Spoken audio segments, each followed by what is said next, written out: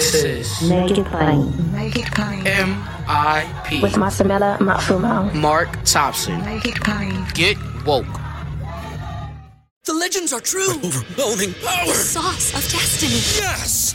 The most legendary sauce has arrived as McDonald's transforms into the anime world of WickDonald's. The greatest flavors unite in all new savory chili McDonald's sauce to make your 10-piece Wick Nuggets, fries, and Sprite ultra-powerful. Unlock manga comics with every meal and sit down for a new anime short every week only at WickDonald's. Ba-da-ba-ba-ba, go! At participating McDonald's for a limited time while supplies last. At Parker, our purpose is simple. We want to make the world a better place by working more efficiently, by using more sustainable practices, by developing better technologies. We keep moving forward. With each new idea, innovation, and partnership, we're one step closer to fulfilling our purpose every single day. To find out more, visit parker.com/purpose. Parker, engineering your success. MIP, once again at the NAACP, the 113th NAACP convention here with President, our brother, Derrick Johnson. Congratulations. Oh, thank you. Back in Atlantic City after how many years? Last time I was here was, 1968. That's 54 years. And welcome back, because I don't think you've missed a convention, in the last how many years? I don't know. I'm trying to remember. It's been a minute. Mm-hmm. It's been... And it's really good to see everybody and to see people you haven't seen in, almost 2 years? Yeah, this is the first time in 2 years of us convening. Yeah. It is really good. We didn't know what to expect, but the registration started picking up. And to see the hall this morning, it was full. Yeah, it was. It wasn't many empty seats there, so that's a beautiful thing. No, it was full. That was good. Each convention has its own theme. Mm-hmm. This one you've chosen, this is power. This is power. It's important. I always had this philosophy, and it is really from many of the SNCC organizers, that egocentric leadership fails us. That every individual has the power collectively to do what's necessary. We can't wait for a savior when we have what's in us. That's what created Fannie Lou Hamer. It was Ella Baker who trained that to those SNCC veterans, said strong people don't need strong leaders because they are the leaders they're looking for. Right. That's really important. This is power is that. It is about every single person that's a member of our community, of this organization, writ large. We have the power individually, but collectively that power is mighty to make the change that we're looking for. And one thing you do that I always appreciate in your speech, you highlighted the locals, the branch presidents, the volunteers, because if we go down the laundry list of what we're facing right now, going forward, a lot of this struggle is on the local level. Look, it is local up, not top down, right? Think about change in this country, right? It has happened because of intergenerational models. Young people bringing their energy, older people bringing their wisdom, and those who are middle-aged bringing their connectivity and their astutness. That's movement. But it also was in local communities that propelled national responses. We are looking at a democracy that's being threatened, and how that plays out over the next several months. I'm talking about the next 18 to 36 months. We'll make a decision of whether or not we're going to have the democracy that was committed to, or something different. I'm going to go hear about the local piece. The last time we seen this level of threat was during Jim Crow era. It ended as a result of local people coming to Atlantic City, challenging the rules of the Democratic Party. Right. And when they did that, they broke open the possibility that we could fully participate in local elections, state elections, and federal elections. And we haven't looked back since. Right. So it's about the local people building the skills and the wherewithal to change the dynamics nationally. Yeah. And all of our civil rights organizations, Derrick, the Democratic Party, every year we say this is the biggest thing we are facing. But this year, that's really kind of real, because now we have codification. We didn't get the Voting Rights Act upgraded like we wanted to. We didn't get George Floyd. And now they've taken away Roe. So it's no longer get ready for what's about to happen, it has happened. But every year, it is the most important election. You think about 2016 was the most important election up to that point. And we've seen the outcome because we didn't participate, right? 2020 was the most important election at that point because had we not reversed the trends that was taking place, we don't know where we would be in this democracy. 2000 was the most important election that we've ever seen. Had a fraction of a percentage of the people voted in Florida, the dynamics would have been different. So let's always recognize that in the transaction of a democracy, our vote is our currency. And that currency, how we leverage it, how we expend it, will determine the quality of life that our children will have in the future, but also determine the quality of life we have currently. And as you said also in your speech, Roe is a priority for the NAACP. Not only is it a priority, when you're talking about inequities and disparate impacts, it would disparately impact African American women, but also going to impact African American men. All those brothers who, because of life circumstances, now they're going to be put into a position where they have to raise kids or abandon kids because there are no options.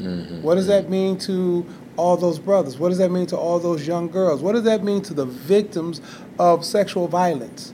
All of those things are real, and we don't want to see no one, particularly our young and middle-aged sisters, impacted negatively as a result. Student debt is an issue. Wisdom's been talking to me about that. And as you also have articulated, just so people understand the relationship, the debt that we're in prevents us from gaining generational wealth. And in America, generational wealth comes from home ownership. Home ownership and equity in those homes. You know, you think about 2000. Why was 2000 so important? We would not have had the housing market crash but for the 2000 election.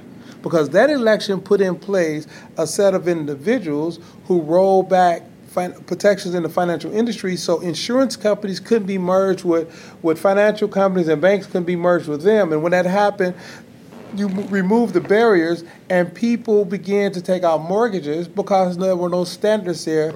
And you look up, they lost their homes. Right? Well, the crisis that's bigger than that is student loan debt crisis. As a result of states not wanting to increase taxes on the most wealthiest individuals in their state, they cut their taxes, increased tuition during a time where African Americans were going to schools at an all-time high. Therefore, they had to borrow more money. During the exact same time as a result of 2000 elections, they refused to increase the Pell Grant allocation. And so now you put people in this squeeze. You tell them to go to school, do 1, 2, 3 to be successful. They did all those things. Tuition went up. They had to borrow and finance their career. And now they get out of school, and those degrees and those careers are no longer marketable, and the career they choose to be cannot withstand the monthly payment. Some of us die still owing student debt. 37%, for individuals who are 75 years or older, African Americans are twice as likely to still be paying student debt loan. I even saw some statistics somewhere where there are people in their 90s who are still alive with student debt. We had three generations of student debt bars. This is midterm season. NAACP going to be all in on voter education, voter registration, voter empowerment. 22 state we're targeting for this midterm election, but before we can get to November, we're actively engaged, got people going on the doors right now in Shelby County, Tennessee, which is Memphis, for a district attorney race. Now, this is the first I've heard of this. Who's ever elected, they serve an 8-year term. An 8-year term. In addition to that, the current district attorney, and we're nonpartisan, we're not saying vote for anybody, but the current district attorney refused to use DNA evidence. Just refused facts. Wow. And in a pursuit to throw away as many people as possible. And these are African Americans, these are working poor whites, these are Latinos. Justice should be just, not just for some people. Absolutely. And so in this scenario, it's important for the citizens of Shelby County, Tennessee to understand the options and the impact of a district attorney's office. They have the discretion to determine who gets charged, who's not charged, what they're charged for, whether or not they want to pursue a certain course of action. That is, you know the adage of who's throwing a baby in the water. Yeah, right. You keep putting babies out of water. Go upstream. It's the district attorney. Yeah, that's right. And again, these are local races, y'all. Mm-hmm. We got to get out of the habit of just thinking we just want to vote for the president or vote in a federal race. Derek Johnson, President of NAACP, the 113th Annual NAACP Convention. Derek, as always, congratulations. Thank you, sir. We still in the fight. This is power. This is power. And you all have it. Also at the NAACP Convention, had an opportunity to speak with HUD Secretary Marcia Fudge. Here with Secretary of Housing and Urban Development, Marcia Fudge. Good to see you at the NAACP Convention, as always. Yeah. You talked about rent in your speech today, and African Americans are experiencing unprecedented rent increases and evictions in this period. What can HUD do about that? Well, there are a couple of things we can do, and you know as well as I do. When we make decisions that affect the country, it goes back to the old saying, America catches a cold, black people get pneumonia. Right. That's the situation we find ourselves in. We still have resources to assist people with rent, and we're still trying to get them out. All people need to do is contact us, and we can tell them if we can assist them with their rent. We are saying to landlords that have any kind of vouchers or anything from us, you are not going to evict people. Mm-hmm. We have been talking with courts and basically saying to them, do not allow these landlords to evict people unless they have tried to give them the information that will allow them to seek things like, emergency rental assistance. The other thing we're doing is we're holding landlords accountable because they've never been held accountable. Right. Right now, they want to evict people because they know they can make more money someplace else because the market, as you say, has gotten so high that everybody wants to take advantage of the market. So we have to hold them in check. But the other thing HUD is doing is it's saying to even people in public housing, we're going to make this a little bit better for you. Good. But lastly and more importantly, we are providing access to home ownership. So, historically, when people like you or me or those who are just coming out of college try to get a loan, student debt That's right. prevents us from being what they call creditworthy. Right. So what we have done is basically neutralize student debt, saying that if you're a first-time home buyer or a first-generation home buyer, we're going to calculate your student debt in a way that basically makes it a nullity. We're now going to give you a loan based upon your income and not consider your student debt. And not only are we going to do that, we're going to give you a loan that's 40 years as opposed to 30. So we can bring down your monthly mortgage.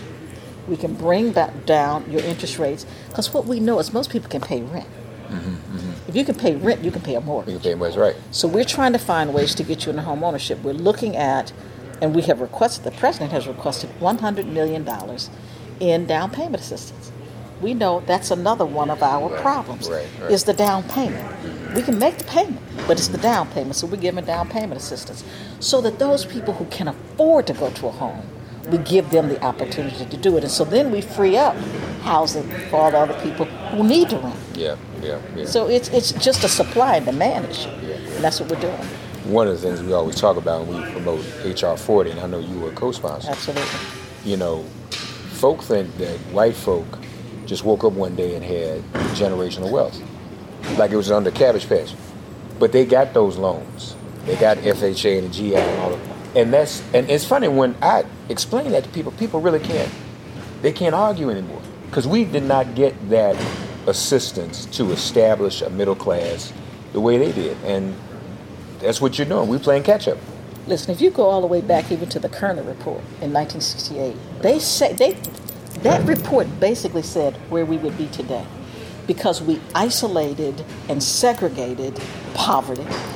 We did not give people like you and me the opportunity to see, not because we weren't qualified, we didn't have the opportunity or the access. Right. And so now we are getting it. And as long as I'm at HUD, we're going to have it. Yeah. Because it is just something this is my life's work. Yeah, amen. Right. This is what I do. And so I am determined we're going to make a difference. Well, I heard you say if it's going to happen, it's got to happen. It's got to happen. With you, I've not seen a HUD secretary so energetic about these issues. And that's really, if we're going to have, if nobody had homes in America, there would be no wealth in America. That's really what it is. That is correct. Because there's nothing else. There's nothing else to own. That is correct. Yeah, they can't own us anymore. So this is important. And another thing is, and this ties to the rent, the gentrification, how communities. What are your thoughts about our historically black communities with our culture, and now they seem to be turning over? I live in an all-black community by choice. Yeah. Because the one thing I need for people to understand is that just because people succeed doesn't mean that they have to move away. Some do, they choose to, and that's great. I choose to be in the neighborhood so that people can see the role models I saw. You know, I grew up in an all-black community, but I saw doctors and lawyers and preachers and teachers. And so I think that people believe that they can be it if they can see it. And so that's just my own personal choice. But I think it is important for people to understand that communities of color and or low-income and moderate-income communities can be good communities. I live in a good community.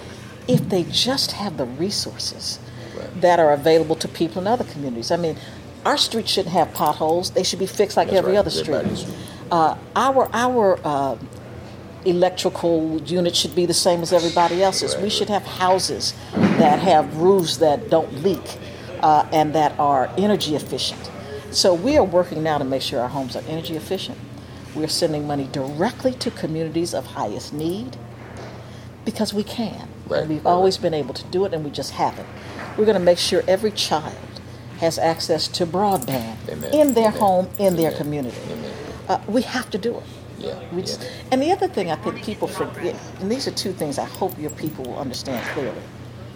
We talk about disasters and those things. They don't understand black people, brown people, and poor people are affected more by it than anybody. So we're making sure disaster relief is finally going to communities where they should be. We're the people who live in communities that have power plants and have all of that, the climate problems. We're going to make sure that if you live in these communities, we're trying to clean up these power plants. We're trying to clean up these dump sites so that our children won't have to breathe that air.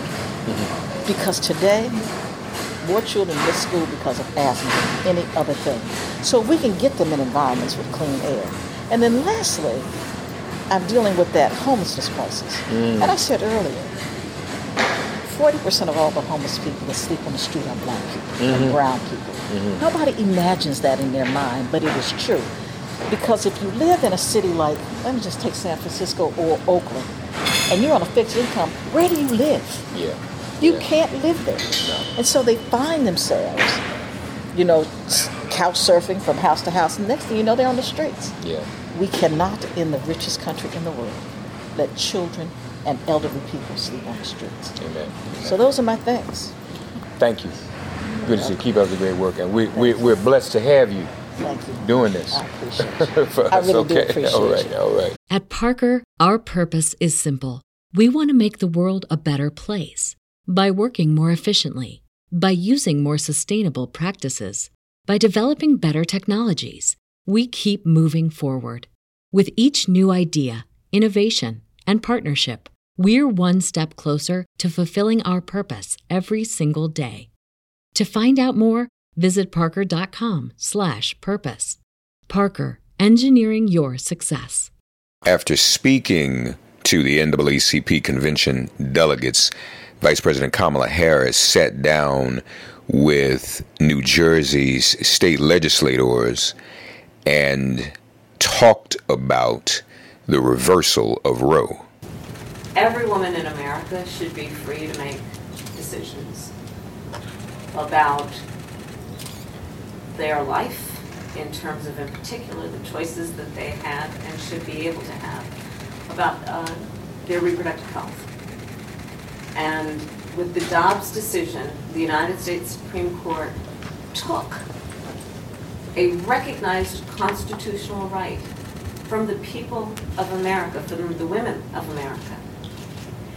And I do believe this is a national healthcare crisis.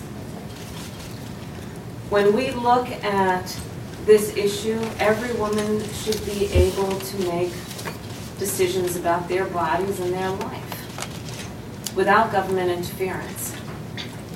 And if they so choose, in consultation with their pastor, their priest, their rabbi, their family, their physician.